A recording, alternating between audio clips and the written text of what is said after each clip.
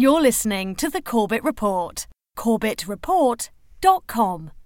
Welcome, my friends. Welcome to another episode of the Corbett Report podcast, and I am your host, James Corbett, podcasting to you as always from the sunny climes of Western Japan on this 22nd day of December 2010. Hard to believe that it is already almost the end of the year 2010, and we are almost into 2011. That's going to take some getting used to, but at any rate, I'm glad to have you here for this midweek bonus edition of the podcast. Of course, this is Documentaries That Matter, where we play the audio of various documentaries that I think are worth paying attention to. And I want to, this week, feature the newly released Corbett Report 2009 Video Archive DVD because, and here's my rationale, as I'm sure my listeners might have thought about in the past, or maybe they can take a moment to think about it now, all of the incredible, talented filmmakers who have agreed to let me play the audio of their documentaries on this podcast have, in effect, given the work that they have often spent years creating out to the world for free, simply because they want the information to get out. So whether it be Dan Dix, or John Hankey, or Paul Verge, or Bill Still, or any of the other excellent documentary filmmakers who have so generously allowed me to play the audio of their documentaries for free without any type of monetary compensation, well, they have been doing an excellent service to humanity in helping to spread their information even further than it could ever possibly get if it was put up behind a price barrier.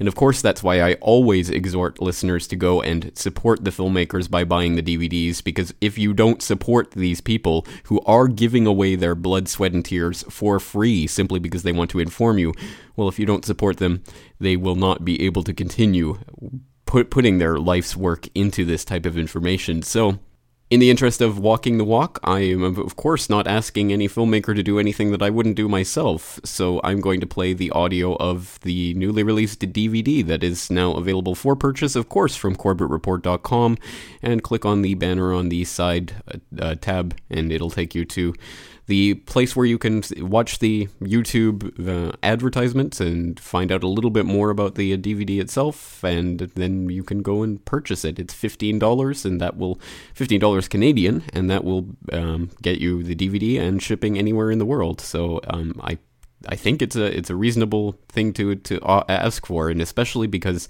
this is in lieu of asking for donations. I would prefer to be able to give someone something concrete and something that they will then be able to take and burn copies of and give out to people and help to unlock others' minds. So let's get straight into today. Suffice it to say, there are 9 videos on this DVD, but there are 3 which we will not be playing the audio of. One of them being the sunny climes of Western Japan, and I will include a link in the documentation for this episode to that YouTube video, because as I'm sure my YouTube viewers will know, I did release that video for free on my YouTube channel, so you can go and watch that. But it is really just a music video track with some scenes from Western Japan. Some very beautiful scenery, I think, so I wanted to share that and make that part of this DVD.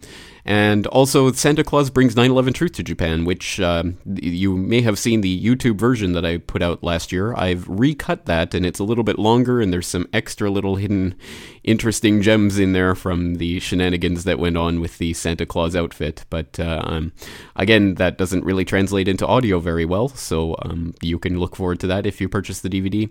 And then the other video that we won't be playing the audio of on this episode of the podcast is what we actually played in episode 163 of the podcast, Meet James Corbett, and that was an extended take of the interview, which we only feature about 12 minutes or so of in the DVD itself.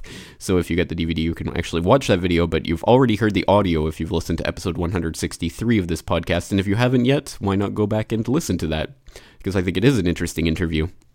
But at any rate, so we will not be playing the audio from those 3 videos off of this DVD, but let's play the audio from the other videos on this DVD, and let's start with an interview that I conducted with Dr. Tim Ball in early August of 2009. And I had the great honor and privilege of meeting Dr. Ball in person in Victoria and actually interviewing him in his home. And he gave me a little tour of Victoria. And it was an excellent opportunity to meet someone that Many people may have read things about Dr. Ball online, and probably from various sites that attempt to besmirch the reputation of anyone who dares to question the carbon eugenics fraud. Well, I can assure you that from the time that I spent with him, that he was an extremely genuine person, and an extremely thoughtful person who really does think deeply and is genuinely excited about science. And that shows very clearly, I think, in the interview itself and in all of the time I spent with him. He was very interested in science and the history of science and the philosophy of science. So definitely a very interesting man with a lot of very interesting stories to tell. And in that day that I spent with Dr. Ball in Victoria, we recorded, I think, about 3.5 hours of footage. And there was, I think, 6 or 7 minutes of it was put up in a YouTube video that I released shortly before ClimateGate erupted, when he was actually talking about the very heart of the ClimateGate scandal. He was talking about Dr. Phil Jones and the University of East Anglia, and basically explaining the entire background of ClimateGate, which, out of the 3.5 hours of footage that I had from our interview, I just selected that as some of the most compelling information that I wanted to get out on the YouTube channel. So I selected that and put it out, and then lo and behold, a few months later, ClimateGate erupted and basically blew the lid off of that whole story. So it was a very interesting thing, and I guess people who were paying attention to the Corbett Report YouTube channel had a bit of an extra early insight into ClimateGate, and were better situated to understand what was happening when it did happen. And that's basically all I can hope for with the Corbett Report, is to put my listeners in a situation where they are forewarned and forearmed. So I went back to the archives and dug out another, I think, excellent and important clip. It's only 6 or 7 minutes, but it's a great summary of the Intergovernmental Panel on Climate Change and how that scam and fraud was created by Maurice Strong, who I'm sure many of my listeners will be familiar with. And he goes into some interesting detail about what the IPCC really is and what it really represents, as opposed to what the corporate media and the foundation-funded media want to tell you it represents. So I won't talk it to death. Let me just play the audio. Here it is, Dr. Tim Ball on the IPCC. My name is Dr. Timothy Ball, and I have a PhD in climatology from the Queenberry College at the University of London, England.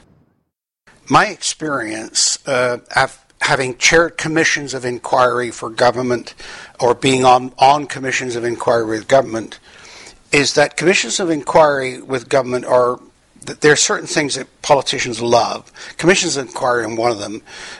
Deficits are another, because with a deficit they can say, oh, sorry, we can't afford that, but then if they want to do something, suddenly, magically, the amount of money's there.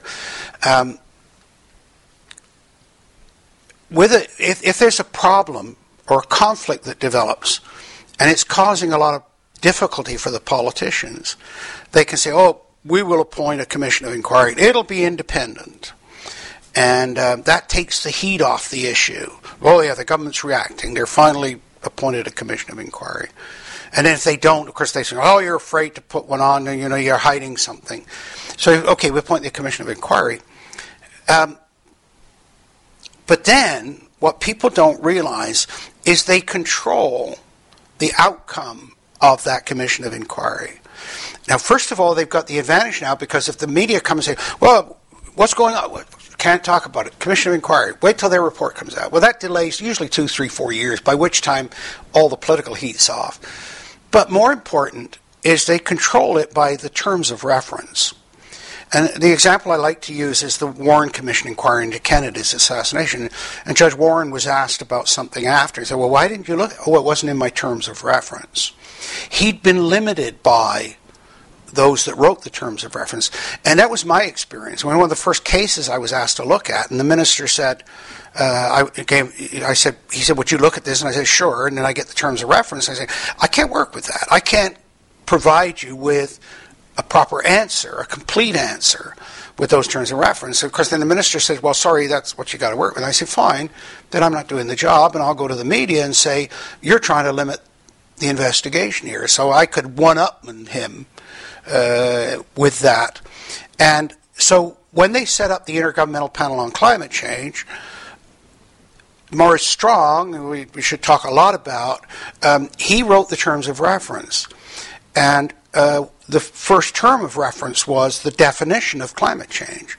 And he limited it deliberately to only human causes of climate change. And, of course, that effectively eliminated all the natural causes, natural variability, which is why you see them not looking at things like the sun and a whole bunch of other issues. And, of course, he then limited it even further in another term of reference that he set it up into three working groups. There was the technical group, working group 1, which wrote the science report.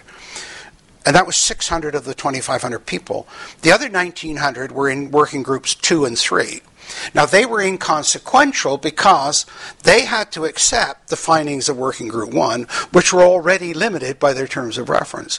So whatever their finding was, working groups 2 and 3 then said, okay, you telling us it's going to warm, we accept that as fact. We now look at the implications of that. And that's where you hear all these stories about, the ice is going to melt, the sea level is going to rise. So really, the majority of the report by 1,900 scientists is accepting without question the finding of the first group. Now, Strong, it really restricted it even more because they came out and said, look, this report is not to be used for policy. But then they set up the summary for policymakers, the absolute contradiction of that. And the summary for policymakers is written by a completely separate group. And then they write it independent of the science report. They write science report's finished and set aside. The summary for policymakers is written and given out to the media. So, for example, the last report, the fourth assessment report, came out in 2007. The summary for policymakers was released in April. The science report wasn't released till November. But the rules, the terms of reference that Strong wrote said that the summary for policymakers goes back to the science report people and says, make sure your science report agrees with what we've put in the summary. So it's like an executive of a company writing the summary of a report and then telling the employees to find the facts to agree with the summary. And it's the most unbelievable process you can imagine. So it's in those terms of reference through the IPCC that not only have you effectively eliminated most of the major causes of climate change, the natural variability. And of course, if you think about it, unless you know how much natural variability there is, how much natural climate change there is, and what are the fundamental causes of that, you can't possibly identify that fractional part that may be due to humans. But that's precisely what they're doing. And that's why things appear so illogical and why so much is left out of the IPCC or Intergovernmental Panel on Climate Change reports, which have become the authority. Once again, Dr. Tim Ball, and he can be found most easily online at CanadaFreePress.com, where he's a regular columnist. And moving right along, let's go to another video that was taken on my trip to Canada last year, where I not only went to the West Coast, I was also on the eastern side of Canada, and I managed to meet with Dr. Michel Chossudovsky, obviously a professor of economics at the University of Ottawa, who is the director at the Centre for Research on Globalization, which most people will know as globalresearch.ca, an extremely important and very, very well-run site that has a lot of hard-hitting news.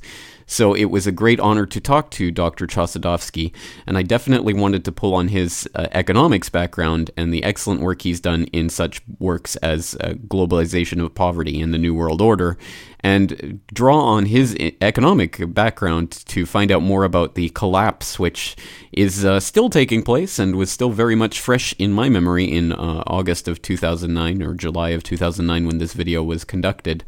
this interview was conducted. So let's listen to this. Again, there was a different outtake from this interview that was featured on my YouTube page about 1 year ago, and that was one of the first episodes of Economics 101, where he was talking about the bank bailout. But this is a different, again, I went back to the archives and dug out a different clip from this interview in which he's talking about the economic situation in general and what's really happening with the economic crisis. I think the origins of this crisis go back certainly to the early 1980s. If we look at the Western countries, we're dealing with a major concentration of wealth through the mergers and acquisition booms of the early 1980s. It's often referred to as the Reagan-Thatcher era, and that also signified greater concentration of financial power, banking power, corporate mergers. And in the developing countries, the early 80s is the onslaught of what we call the debt crisis. It's a process whereby developing countries are no longer able to service their external debt due to declining commodity prices, and where they are then subjected to the orders of the Bretton Woods institutions, the IMF, the World Bank, forms of interference in domestic economic policy. The World Bank and the IMF will go in and will order the closing down of production facilities, privatization, the freezing of wages, and of course devaluation. And I think what we're now seeing is in fact a much more generalized system of domination, whereby the system which was applied to the IMF and the World Bank, I'll say that again. The system that was applied by the IMF and the World Bank and imposed on developing countries is now being forced upon the so-called advanced market economies of Western Europe and North America. There's a degree of financial manipulation which allows for the confiscation of tax revenues, using very sophisticated instruments, speculative instruments.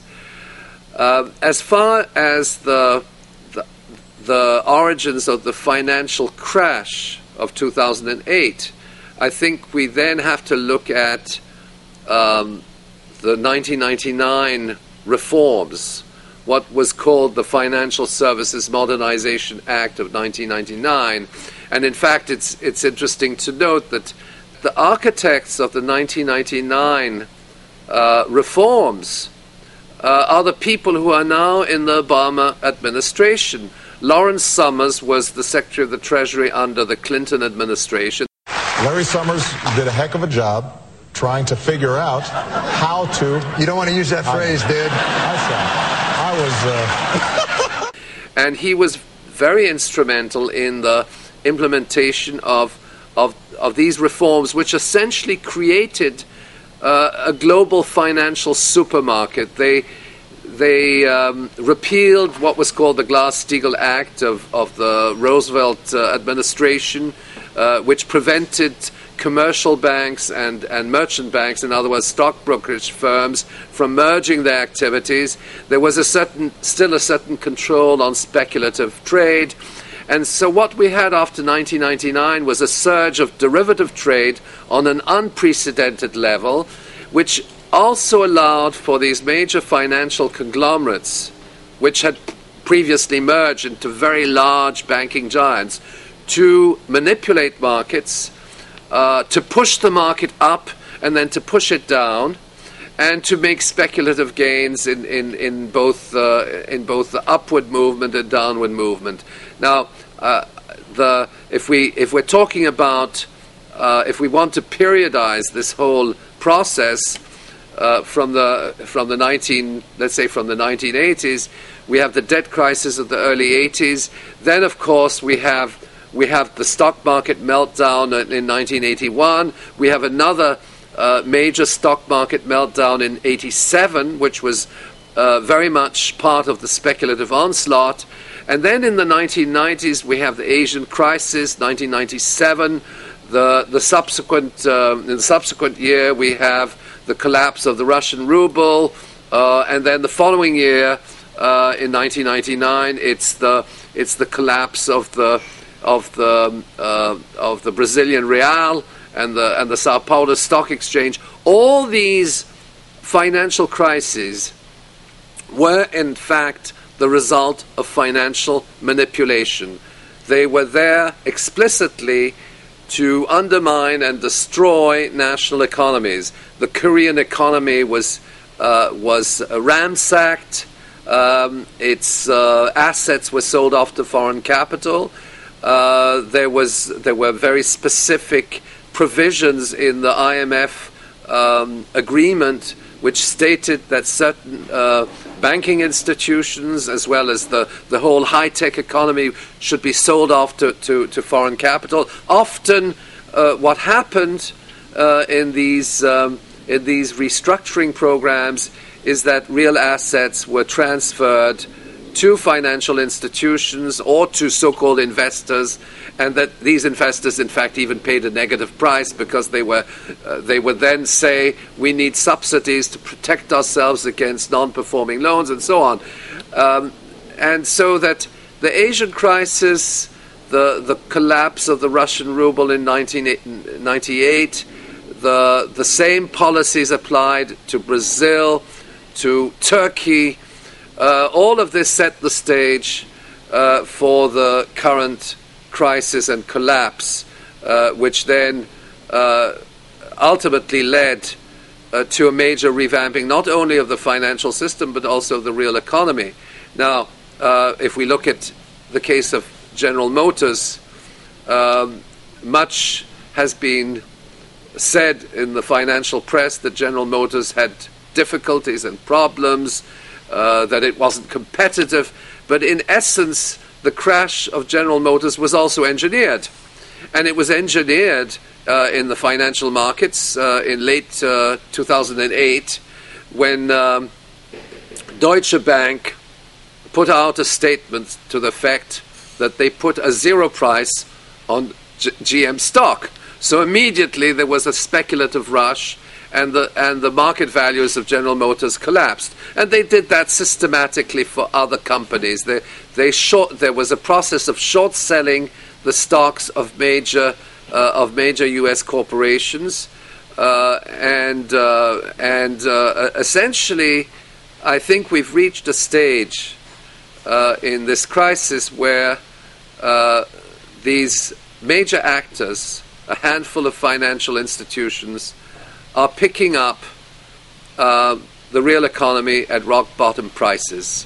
That is the ultimate objective, because there's no sense in actually accumulating paper wealth. The bailouts instrumented both under the Bush as well as Obama administrations transferred massive amounts of tax dollars to the financial institutions. This money is not to rehabilitate the financial system. It is there to provide liquidity to these banks with a view to ultimately consolidating their position in the banking system, as well as picking up the real economy. And we see that occurring. In other words, what we are experiencing currently in the United States, Canada, the Western world, is a revamping of the whole productive system. A large part of that productive system will be precipitated into bankruptcy. That is in the very nature of this recession. Declining levels of purchasing power, the absence of credit, and so on, will precipitate large number of enterprises into bankruptcy, and then in turn the large financial conglomerates, which have immense purchasing capacity, will buy up entire productive systems, service companies, airlines, telephone companies, cable networks at rock bottom prices, and we will see a major shift in the structures of ownership in the global economy. Once again, Dr. Michel Chossudovsky is available at globalresearch.ca. Well, let's move right along to the next video that I'd like to feature from the Corbett Report 2009 video archive, and that is an interview that I conducted late last year, with Motofumi Asai, the head of the Hiroshima Peace Institute. And I visited him, as I explain in the video, just as Obama was in the country, in Japan, making an official state visit, and there was some talk about whether or not he would actually visit Hiroshima, as he said he may actually do someday, which would of course be quite precedent-setting, because no no U.S. president of any sort has ever set foot in Hiroshima, and it would be quite a momentous thing because, of course, of the history of that city. So there was some talk about it, but of course Obama decided not to come. And so I used that as an opportunity to launch an interview with Motofumi Asai, talking about Obama and, of course, his reception of the Nobel Peace Prize, which I almost forget about it these days, but it is just such a ridiculous thing looking back on it even now. I can only imagine how that's going to be seen several years from now, but at any rate, it is a slice of 2009, and it's something very interesting to look back on. So let's take a listen to this video, an interview with Motofumi Asai of the Hiroshima Peace Institute. Hello. This is James Corbett of CorbettReport.com here in Hiroshima in western Japan. In the Hiroshima Peace Park that marks the epicenter of the blast that rocked this city 64 years ago. It's November 2009, and U.S. President and Nobel Peace Prize recipient Barack Obama is currently on a state visit to Japan. He was petitioned by the mayors of both Nagasaki and Hiroshima to visit Hiroshima and the Peace Park, but like every U.S. president since that bombing, he has declined that request. Today I had the chance to talk to Motofumi Asai, the president of the Hiroshima Peace Institute, about Obama, the Peace Prize, nuclear disarmament, and the meaning of real and lasting peace. Well, first of all, I was surprised when I watched the NHK broadcast in which he told his willingness to visit Hiroshima and Nagasaki when it would be appropriate or something, or in his presidency, which may continue at least 4 years, or well, if he is successful in managing his domestic affairs, he could be a U.S. president for 8 years. Well, anyhow, it is clearly not now. But anyhow, his such remarks have given the hope on the part of Hiroshima citizens that he may come someday. So, I personally don't think that his coming to Hiroshima can promote the earlier nuclear abolition.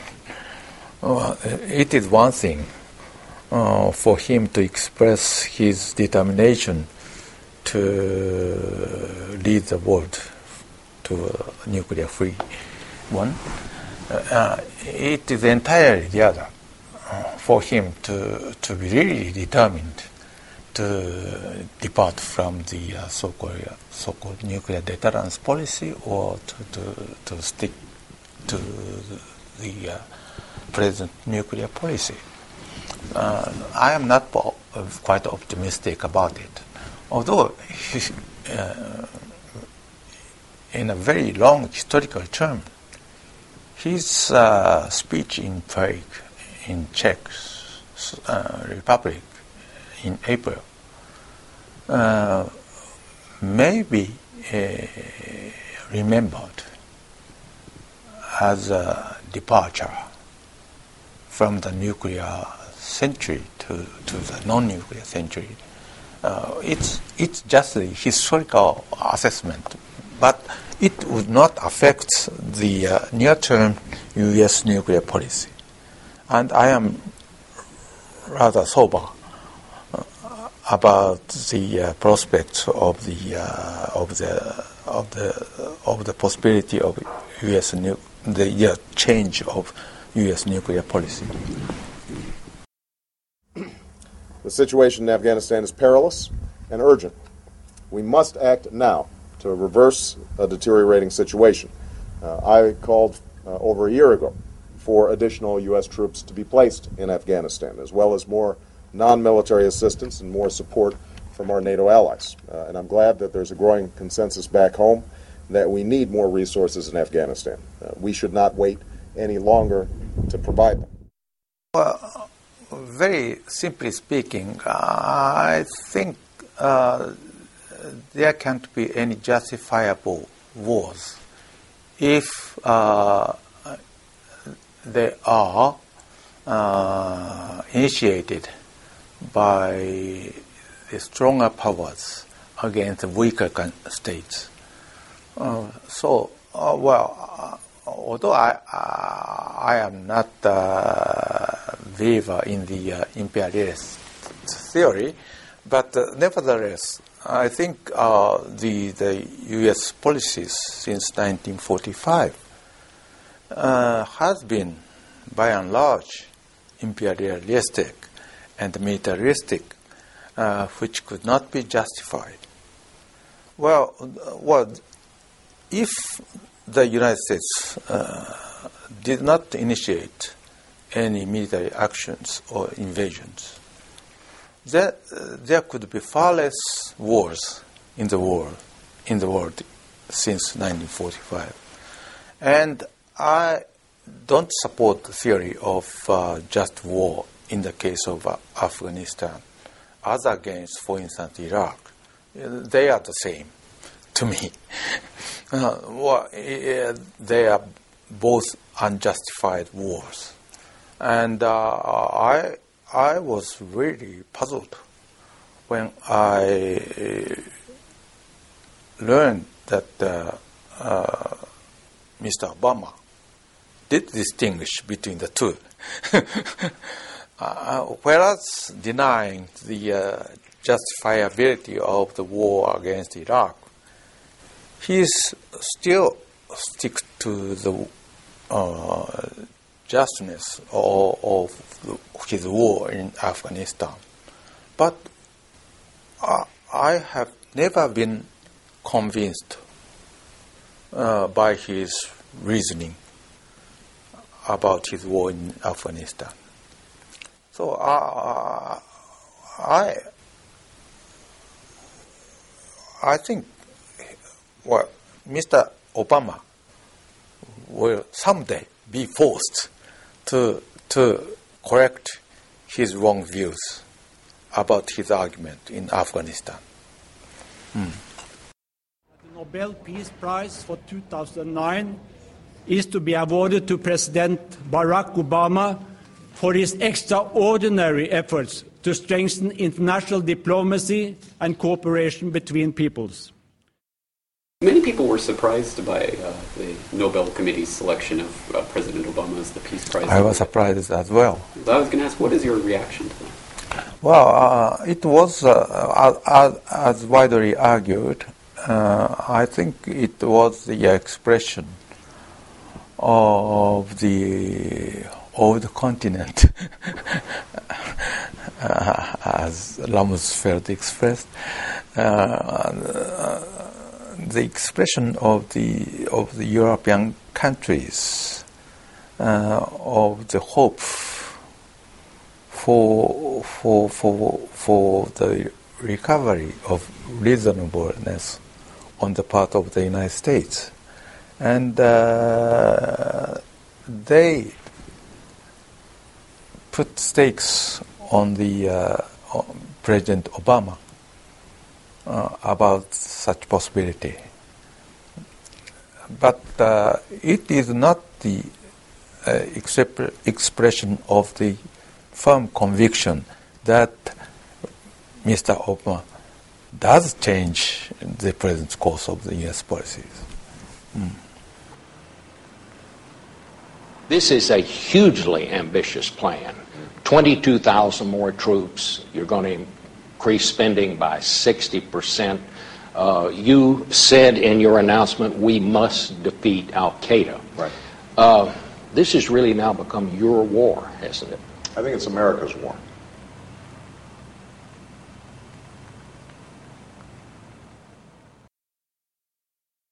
Well, people who are interested in finding out more about the Hiroshima Peace Institute itself, I suggest you just use a search engine, preferably scroogle.org or startpage.com, to find out more by typing in Hiroshima Peace Institute, because the URL is kind of long and difficult to say. But let's move right along, and let's get to what I think is probably the heart, the centerpiece of this DVD. It's certainly the longest video by far. It's a conversation that I recorded with James Evan Pilato, of course the co-host of New World Next Week at newworldnextweek.com, and we recorded a conversation way back in very early January of 2010. And we decided to record a conversation basically looking back at 2009 and putting together a list of the top censored news stories of 2009, i.e. the top stories that you did not hear on the nightly news or in the newspaper, but that were definitely very important stories, and put that 2009 into perspective. And this is the type of thing that really does get more interesting the further away from 2009 we actually get, because just going back and looking at this interview again for the first time in several months, I was reminded of some of the incredible stories from 2009 that as we get further away, it starts to slip into the memory hole. But this is exactly what we're fighting against by making this type of video. So a very interesting event, and I'm thankful, of course, to James Evan Pilato of MediaMonarchy.com for joining me for this. And that's partly why I'm donating a number of discs to James Evan Pilato at MediaMonarchy.com. So, of course, you can buy the DVD at CorbettReport.com, but you can also get a DVD by making a donation to MediaMonarchy.com, and I have not yet, at this point, sent the discs to James, so it might be a week or two before he gets them, but at any rate, if you go to MediaMonarchy.com and subscribe to his podcast, I'm sure he will be able to let you know the details about how you can go about getting a disc from him. But at any rate, let's take a listen to the top censored news stories of 2009.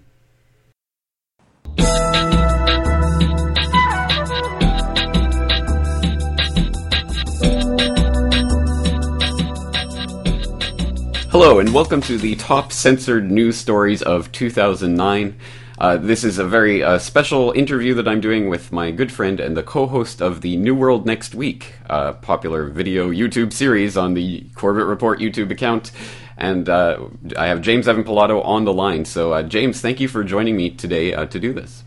Thanks a lot, man. I'm excited to do this. Yeah, me too. Excellent. Well, just to explain what we're doing here, we've decided that, like the Project Censored, which every year releases a list of the top 25 censored or underreported news stories of the year, we're going to run down the top 3 stories of the year that have been either underreported or are big stories that didn't get traction in the corporate-controlled media.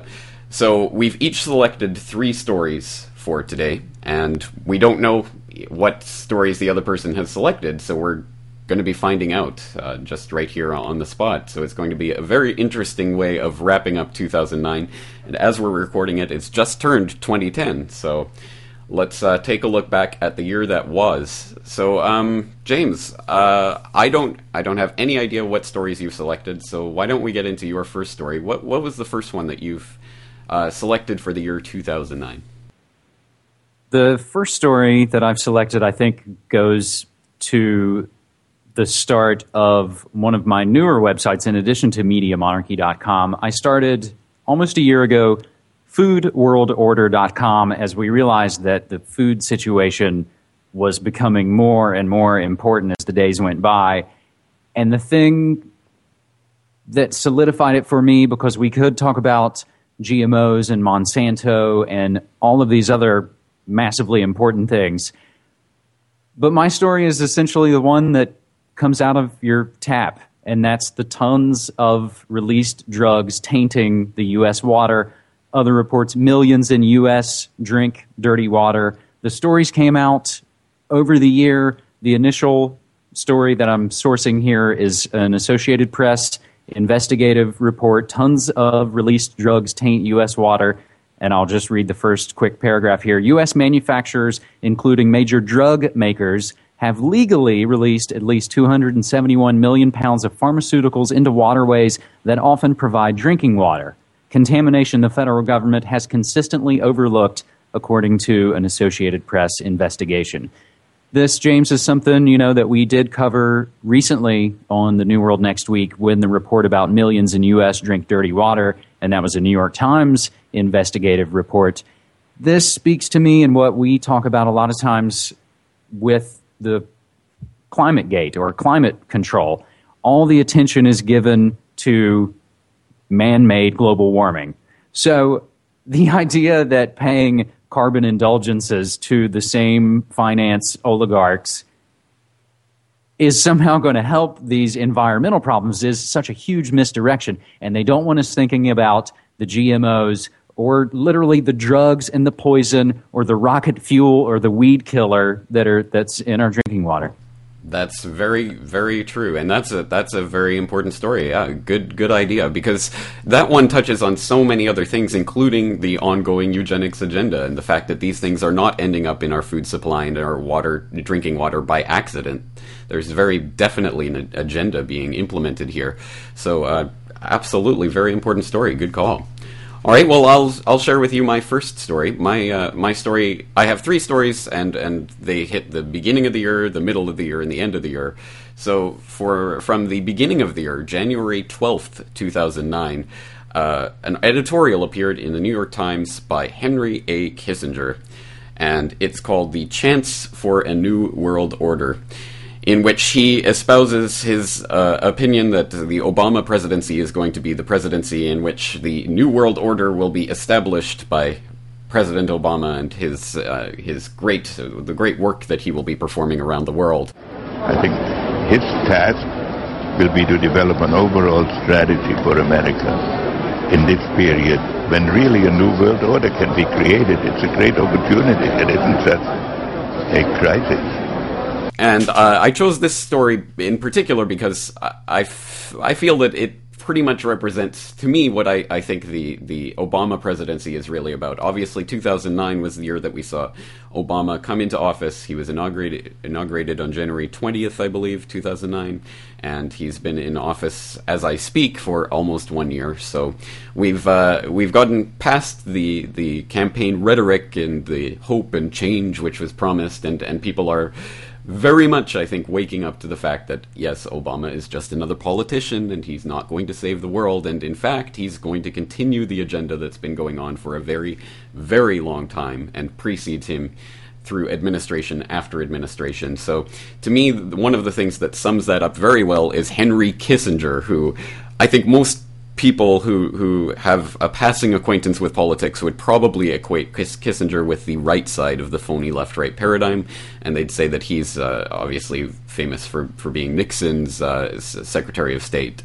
But of course, Kissinger has been involved in many administrations, including being a daily advisor to the Bush administration during the Iraq War, apparently, or so Bob Woodward reports, and now, of course, fronting for Obama.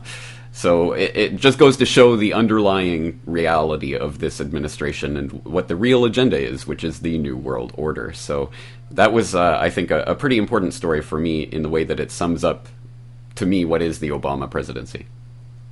Well, and who was it that just recently in the Obama administration said, we take our daily orders from Dr. Kissinger. I don't recall. Right. Yes. That was James Jones. Off the top of my head, I think it was Jim Jones. Yeah, Jim Jones, which Right. is, the appropriate kind of name. Yeah, yeah, very appropriate. Isn't it? So if your first story goes to the beginning of the year with the inauguration in January 20th, this does lead perfectly into what would be my second story.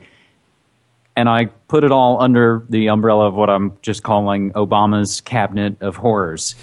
That essentially what we've seen over not only the last year, but in the several months leading up to even the election is, again, Obama was essentially, I've always kind of explained it to folks, as he was kind of a blank slate. And he was more than willing to accept what people projected onto him of what they wanted change and hope to be. Now, whether that was, progressive social issues or the war or the environment or money or any of that kind of stuff, he was always more than happy to just be like, yeah, I'll do that for you. I'll do that. Yes, essentially being a yes man. So what I'm calling Obama's Cabinet of Horrors is what we've seen is the complete continuation of the previous puppet administration, but it's all happening under left cover. One of the articles I source comes from Danger Room, and this actually does head back almost to the election of 2008. So we're fudging a little bit here as far as 2009 goes, or at least I am on my end. Someone on Danger Room, I think it was the editor, Noah Shackman, basically said, this is as good as it gets. We've got McCain versus Obama, and these guys are both great from their representative sides. And it made me put up my own post asking, this is as good as it gets. If the 2004 election was the skull and bones election, then the 2008 election was the Trilateralist Commission election. One of the main keys for me that breaks a lot of this down is the great clip from Obama Deception going into basically who the players are. And it just goes down the list and says Hillary Clinton, Bilderberg, Trilateral Commission, James Jones, Trilateral Commission, Bilderberg, Bohemian Grove, essentially all the same semi-shadowy organizations that we saw during Bush, that again, the left was so good, the folks that we saw like Olbermann and Maddow and people doing investigative work when it came to the party they don't like. But now that it has left cover, they're not doing the same bit of work. Project Censored did go into Obama's military appointments have corrupted past.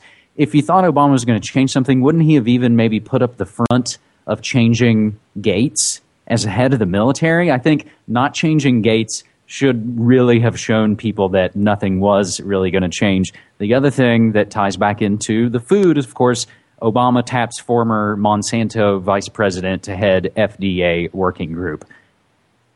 The front has changed. The agenda goes forward in Obama's Cabinet of Horrors. Absolutely right, and it's not really surprising that I think we both picked up on that independently, and that's, to me, one of the key aspects of 2009, and I think when people look back on this year, that's what that's what they're going to be thinking about when they think about what the Obama administration delivered versus what they promised. So, absolutely, another good story, and just off the top of my head, that Obama administration, Bilderberg, Trilateral Connection story did make it into a major publication, but off the top of my head, I can't remember what publication that was back in earlier this year. No, I'm not sure off the top of my head. All right. I will, you know what? This is the magic of editing. I'm going to put it up on the screen right now. All right. There you go. It's a good thing we can do things in post that you can't see while you're watching. All right. Okay, well, this doesn't segue very nicely into my second story, because my second story departs quite a bit from that into a completely different realm. The second story that I chose was actually not from a news source. It was from the FBI, and this occurred in July 15th of 2009, and it came under the headline of Former PTEC Officer Arrested for SBA Loan Fraud. And I felt this was an important story, not because it really represents 2009 in any important way, but because this story touches on what to me is one of the most important and really most fascinating aspects of 9/11, which is the story of P-TECH, and it's one that I've attempted to tell on my podcast and in my various articles and things that I've done numerous times. So I would definitely just encourage people to go out and to do a search engine run for P-TECH, P-T-E-C-H, and start finding out about this company and its connections to 9/11. But this was basically just a press release from the FBI that came out, as I say, in mid-July of 2009, basically saying that someone connected to this P-TECH organization had been arrested at John F. Kennedy Airport in New York, based on an indictment that was unsealed earlier this year from the FBI. And it relates to various things that the FBI had uncovered during its investigation into this company in 2002. And that relates to investigations that were going on since the 1990s and Robert Wright with the FBI. And again, it's much too big a story to really encapsulate here. I would suggest people start looking into, for example, the articles that I've written about P-TECH on my website. And again, this is not a representative story about this year, but it's about an extremely important story and an extremely important aspect of 9/11 that has received almost zero traction in the media, unsurprisingly. And from what I can tell, from what I can see, there's really been no reporting about the case itself. It's just disappeared into the ether. So this is a story that I think should not go away. It should not die. People should be raising bloody hell and bloody murder about this because it's a very important story. But again, it's a process of educating people about the story because they're not hearing it on the nightly news.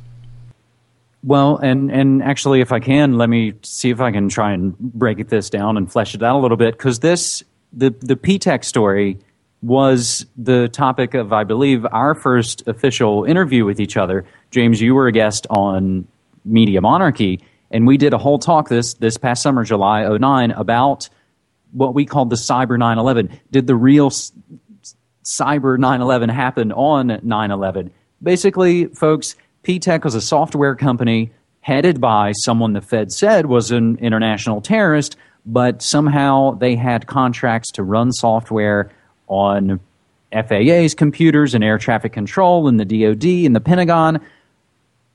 P-TECH, for me, is one of those stories that when I think about maybe conversations concerning 9/11 truth that I've had with folks who are resistant and who have their own kind of arguments against, the points. Times when I'm not as effective as I want to be, I'll later go, oh, I should have mentioned the software firm P-TECH. I should have mentioned the insider trading, the fundamental, indisputable things that have to do with 9/11 truth that don't center around were the buildings blown up and was it a flight and did it hit the Pentagon and all those sorts of things. When we hit concrete things like P-TECH and people can go to the FBI and see a press release and read about the P-TECH story, and weren't those raids, I believe, called the Green Quest raids, I believe off the top of my head. Yes. All this stuff is documented, and you can look at the work of people like Dave Emery and historycommons.org and learn all about the P-TECH story. So I think this is a good one, and this keeps, in this conversation, keeps 9/11 truth, alive. Absolutely. Well, and you're right, very right to point that out. We did have an interview about that in July, about this exact story, in fact, in July of this year. So definitely people should go to MediaMonarchy.com and take a look at that interview, and that's a good starting point, I think, for that. All right, so what have you got up for our third story? My third story is probably my cheater story, in that it's not one specific story. It's several different events, and these are basically what I just refer to as convenient deaths and suspicious crashes.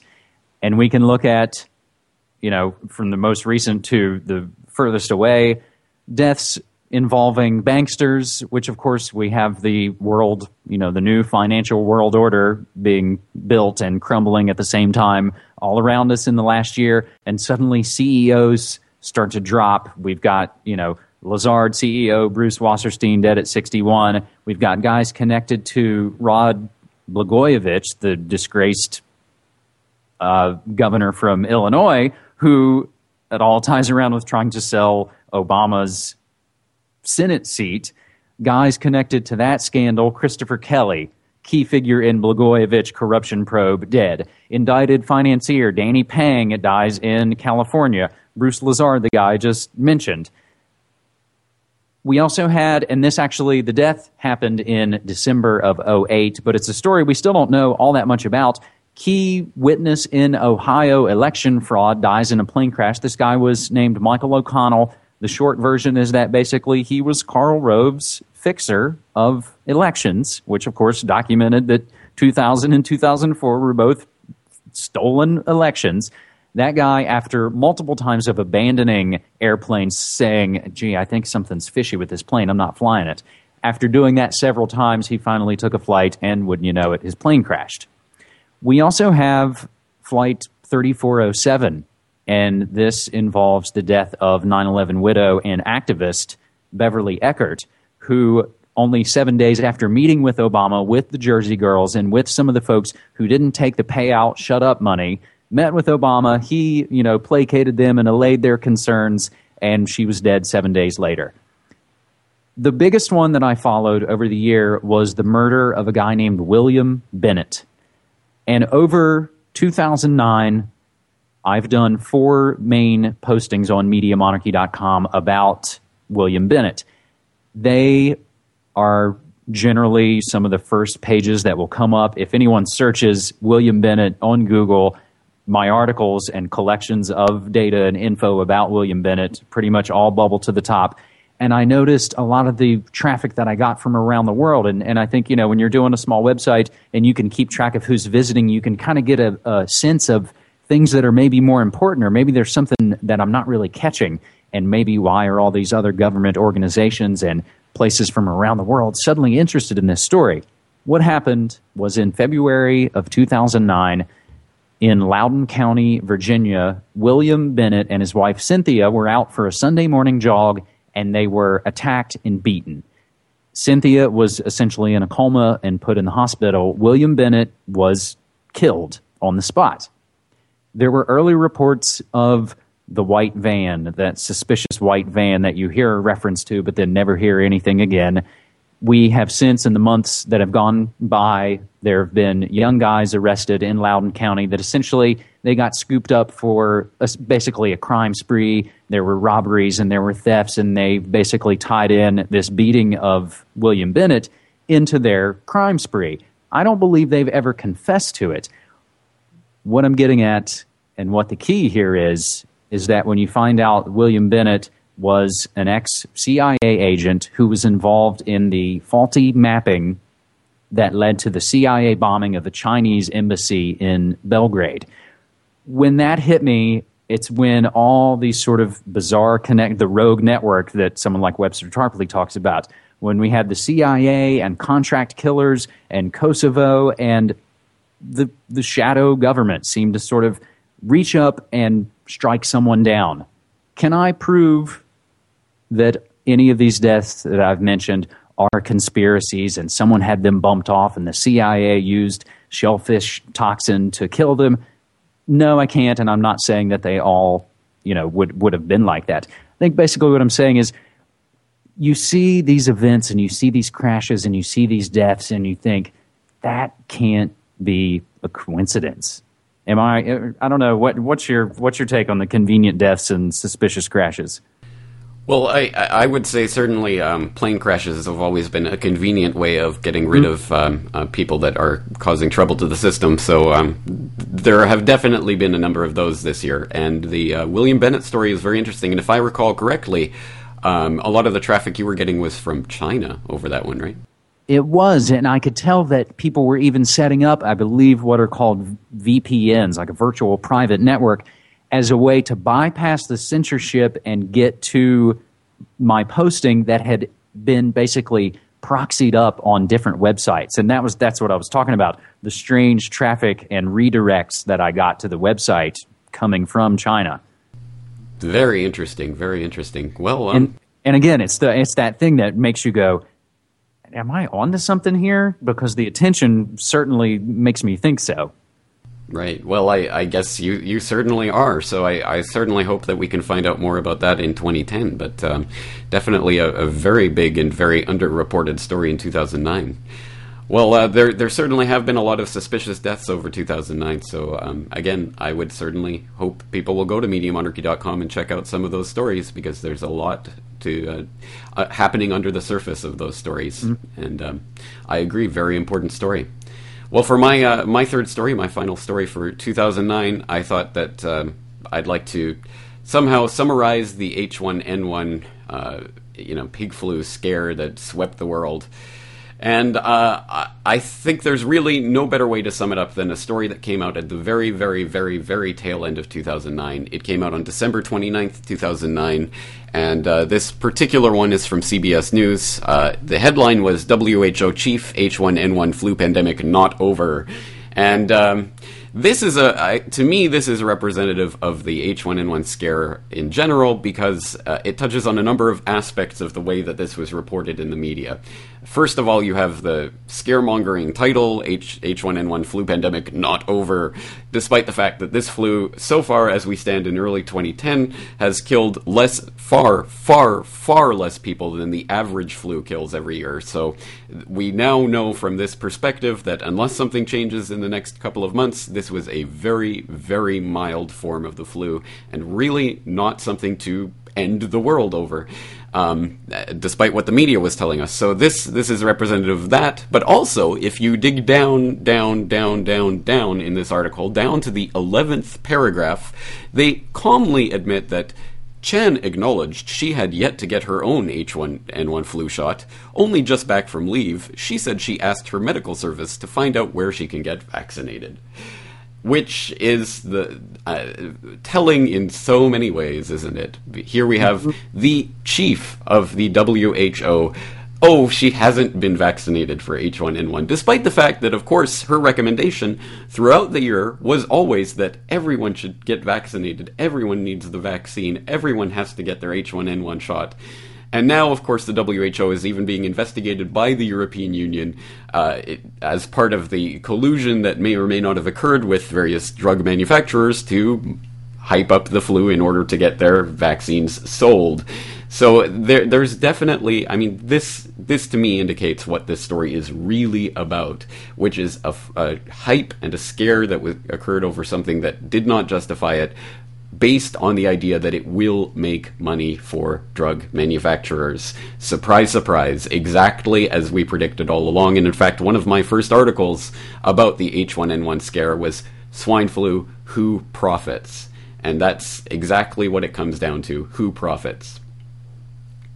I thought when you first mentioned swine flu, you were going to mention a story that I briefly thought about having as one of my three stories, and that would be the strange case of Joseph Moshe. But that also still ties in with Baxter Pharmaceuticals and all those things. That's what's difficult in doing, I think, any kind of, where we pick stories like that, because you start to sit back and then go, oh, but then there's that. Oh, and then there's that other thing. I mean, to make a bad comparison, I recently put together for MediaMonarchy.com basically a mixtape episode of a bunch of my favorite music from the first decade of 2000. And even just digging through that, it's like, oh, but there's that other thing, and oh, this is great. And there's so much. I mean, and I think that's basically what we'd say. There is information overload.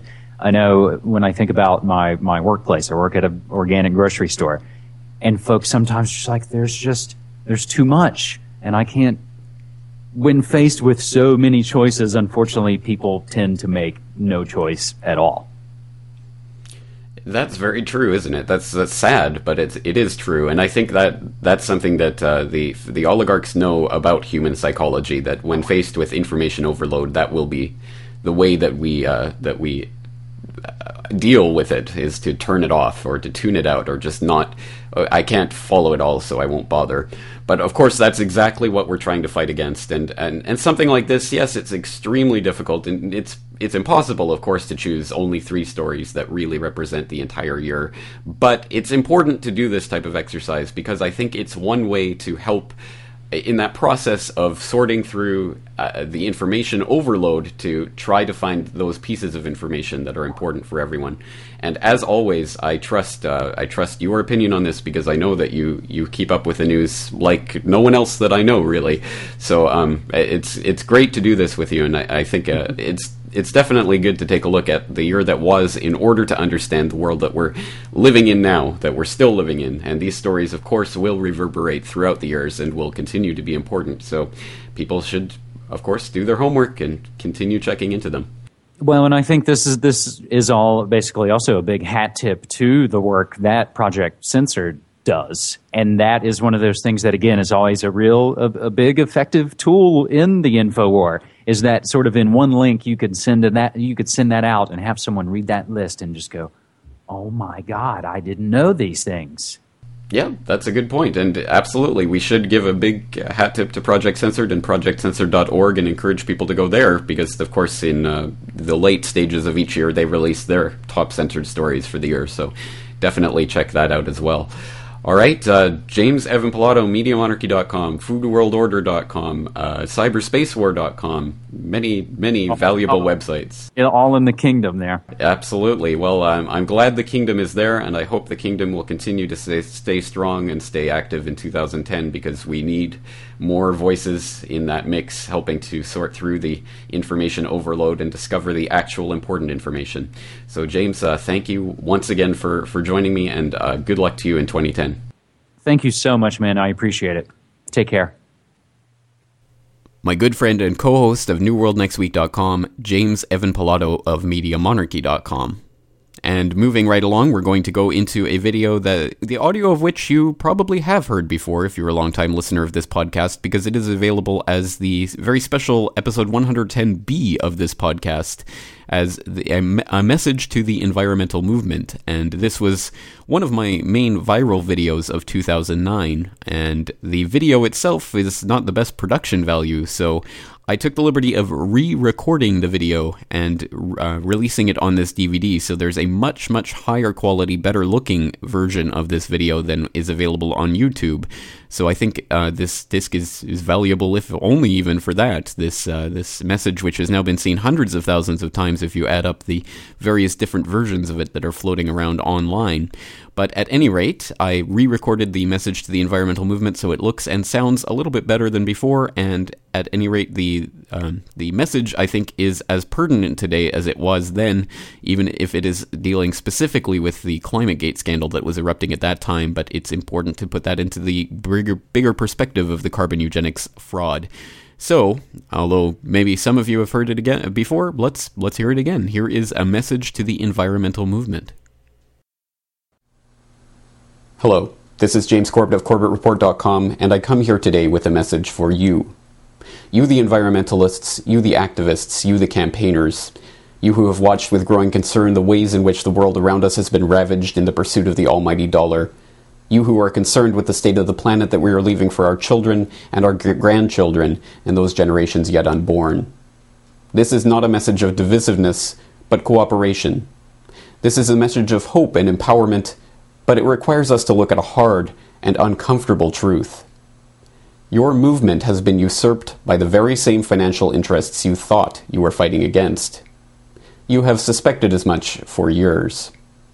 You watched at first with hope and excitement as your movement, your cause, your message began to be spread, as it was taken up by the media and given attention, as conferences were organized and as the ideas you had struggled so long and hard to be heard were talked about nationally, then internationally. You watched with growing unease as the message was simplified. First it became a slogan, then it became a brand.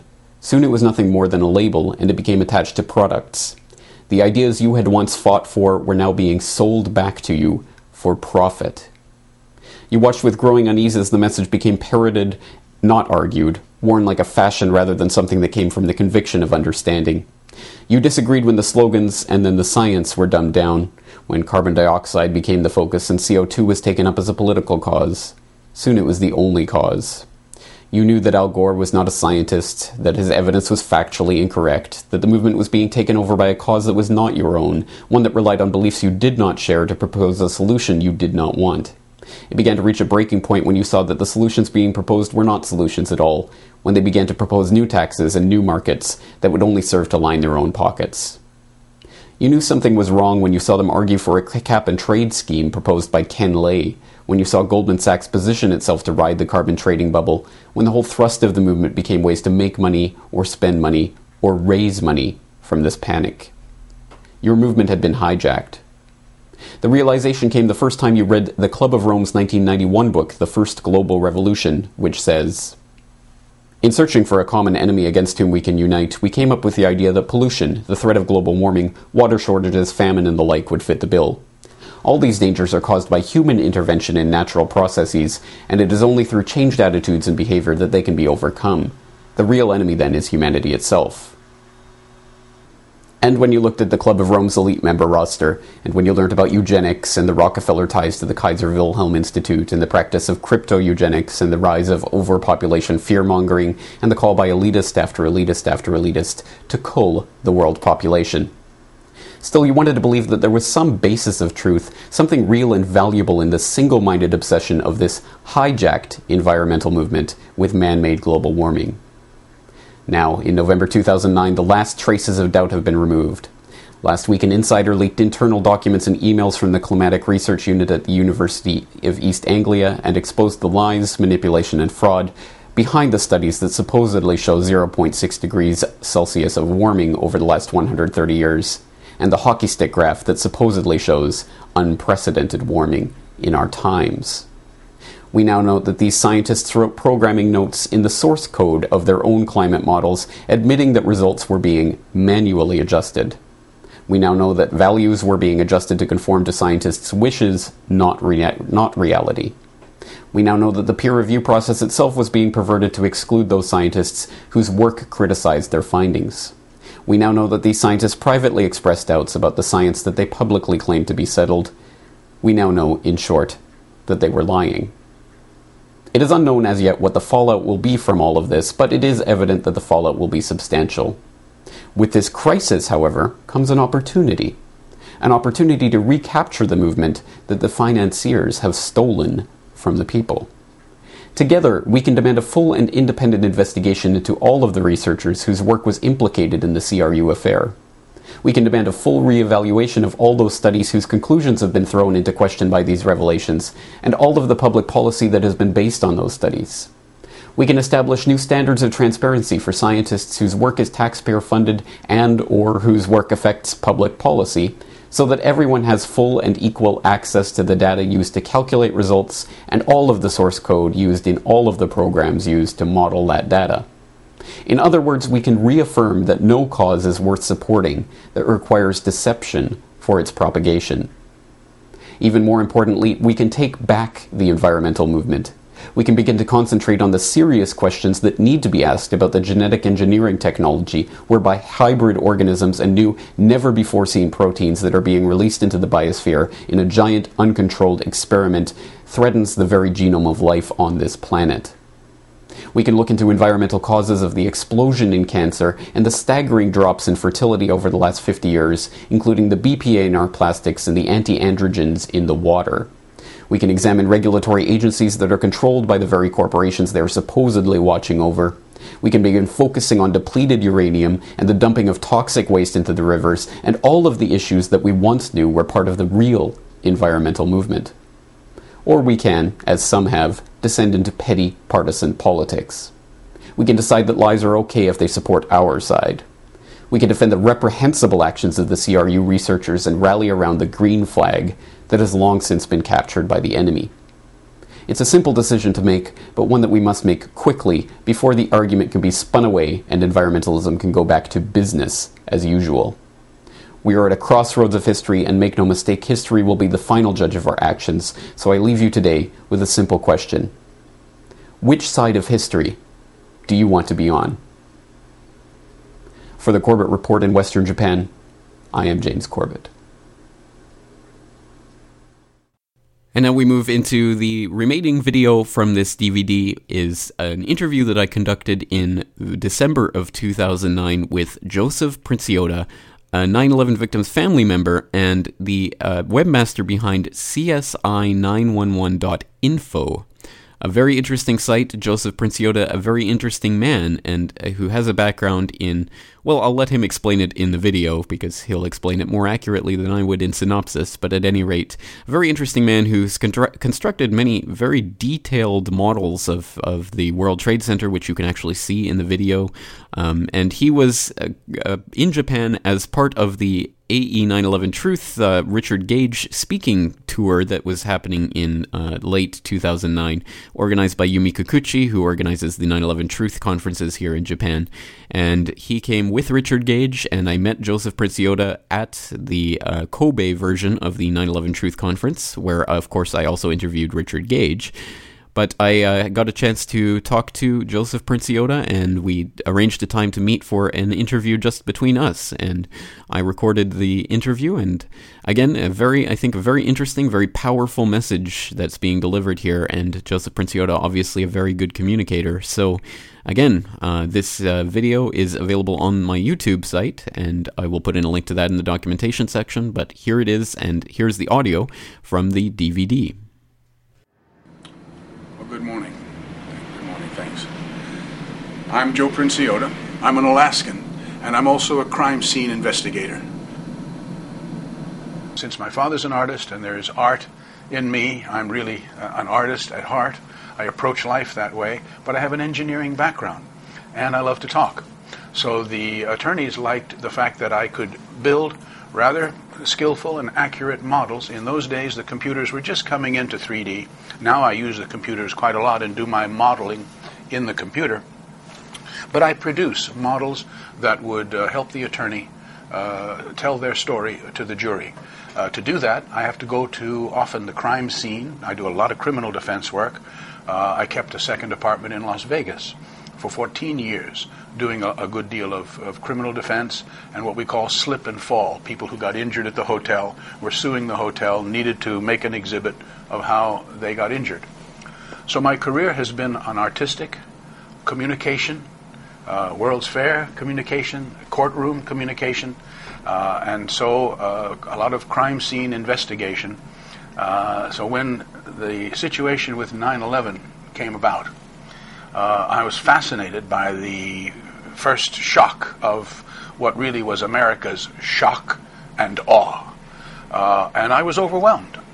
And I didn't like what I saw from an emotional standpoint and from a scientific standpoint, from just the physics of watching the pulverization of these buildings. And I had done many cases where steel workers had been injured because during the assembly of a building, for some reason, a purlin, a beam, a column had failed, or the workers' support area had failed, or on one of the oil rigs, there was a badly designed crane, and when it swung around, the weight on the other side of the crane swung over the handrail, and in our particular case, our man got crushed by this movement. So I was a little familiar with steel, a little familiar with building construction, a lot and too much familiar with how people die and what happens to the body. And another job my mother had there in Anchorage, Alaska, was she was coroner. So I've personally been to autopsies and all of this. As the news of 9/11 came in, the structural failure of the buildings became more odd and curious to me. And so I began to look. The French gentleman who had the Search for the Boeing page with the Pentagon really impressed me that something was wrong with the story. It was later that the fact that two cousins had both firefighters, and that's that's my cousin Vincent Princiota and my cousin Sal Joseph Princiota, were both firefighters. And as a result of the issue of 9/11 on the day, Vincent had died in the South Tower with other firefighters. The firefighters lost 343 firefighters that day. Sal came to the scene late because of another assignment, and he wasn't trapped in any of the buildings. But he, as you can tell, was a bit of a bodybuilder and attacked the pile with strength, with vigor, and without stopping.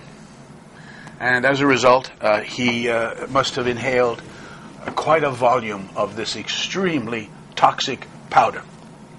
Often I counsel different individuals who are part of the 9/11 Truth Movement, as I am part of the Truth Movement, but I am independent of any organization. I work closely with architects and engineers for 9/11 Truth, and I recommend anyone who wants to know more about this issue, that's a good place to start. Another page is just 911truth.org, but AE911truth.org will get you to architects, engineers, scientists who, like myself, have to testify in court about their expert opinion about something. And so they approach the issue of 911 with the same scientific approach. But my website is just CSI911.info. I offer information. And I say I counsel some of the Truth Movement folks because with those connections, I'm in communication with a lot of folks. And I say, this is a passionate issue. We all have an idea about who did it. We all want to solve the crime. But please be careful how you speak about 911 because you can also be misled by words you've been given and you've accepted them, and one of them is dust. The buildings did not collapse into dust. Dust happens. There's dust in this room. Dust is natural. These buildings collapsed into powder. The people became powder. Powder is manufactured. These buildings did not collapse into their own footprint. These buildings powdered, pulverized, and moved outward in an explosive demolition, destruction. In addition to the Twin Towers, there's of course Building 7, with a model of which I don't have here with me today, and I apologize for that. Building 7, this is the 44th and 45th floor of these towers, was 47 stories high and collapsed later on in the afternoon after never being hit by any airplane, a few small fires. That's a building that collapsed into its own footprint. The north wall moved south. The south wall moved north. The east wall moved west. And yes, the west wall moved east. It closed like a cardboard box, sealing into itself all of its contents. And what did it contain? It contained massive amounts of evidence in several major trials that were about to begin or were at that moment ongoing. Trials of Securities and Exchange, trials regarding FBI investigations, trial involving Enron and the Enron crime against California and other places. So that sealing up of that building at free fall acceleration. Free fall is not a speed. Free fall is not a speed. Free fall is an acceleration. Use that word. Don't use dust. Use powder. It was powdered. But Building 7 was a classic controlled demolition. Building Tower 1 and Tower 2 were planned demolition. But don't use the word controlled, I suggest, because it was out of control. It was overdone. It was a real crime not done by professionals. Building 7 was a controlled demolition, clearly pre-planned, falling at free fall acceleration, faster and faster and faster during its first 100 feet. Just a classic, blowing out from underneath, somewhere out of camera, the supports sufficient to allow the building to accelerate. And that's what free fall is. It's free fall acceleration, which cannot be achieved unless there's nothing underneath the falling object. As a person is when they fall out of an airplane by design, hopefully with a parachute, they go faster and faster and faster until one of two things happens. Either their clothing forms enough resistance that they've reached terminal velocity, which in the case of if you don't have a parachute, that's what it is. But if you have a parachute, the resistance to your fall is what slows you. The building began to be resisted by what was left, was crumbling, was being crushed underneath. It's very important. Building 7, a controlled demolition. Tower 1 and Tower 2, a planned destruction, planned demolition. It's important that we use the phrases that will bring us to our goal. What is our goal? It is the goal of the family members. It is the goal of those who wish to have the crime solved. A real investigation of the facts of 9/11, the facts that were evident on the day and the facts that have been discovered since. I'm a family member, a distant cousin of Vincent Princiota and Sal Princiota, whose death is a direct result of the crime of 9/11. But there are many more family members in 80 different countries. In Japan, 24 people were lost in the crime.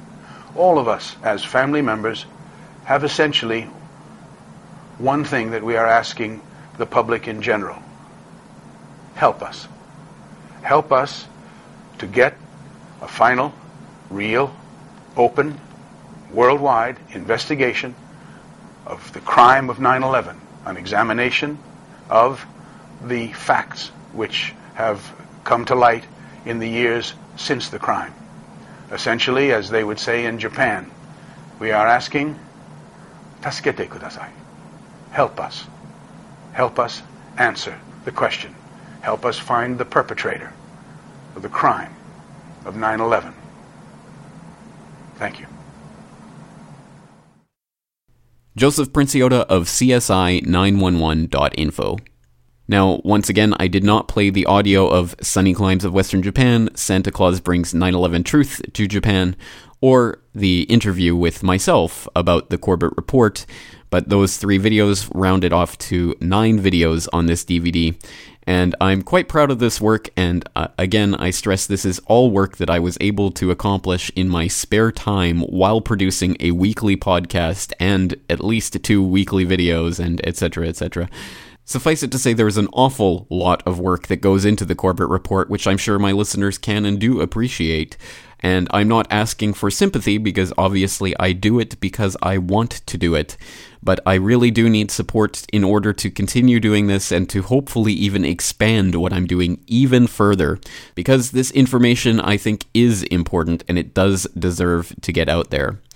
So that's it for this episode, this bonus midweek Documentaries That Matter episode of the Corbett Report podcast. And as I mentioned on the last episode of the podcast, I will be going on a Christmas/New Year's holiday hiatus. So until we meet again in 2011, this will be the last podcast episode. There may be interviews popping up, or videos popping up, or articles popping up in the meantime, and hopefully there's going to be a site redesign coming up very shortly.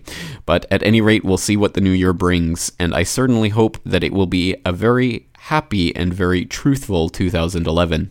Until then, stay safe, stay warm, and enjoy the holidays.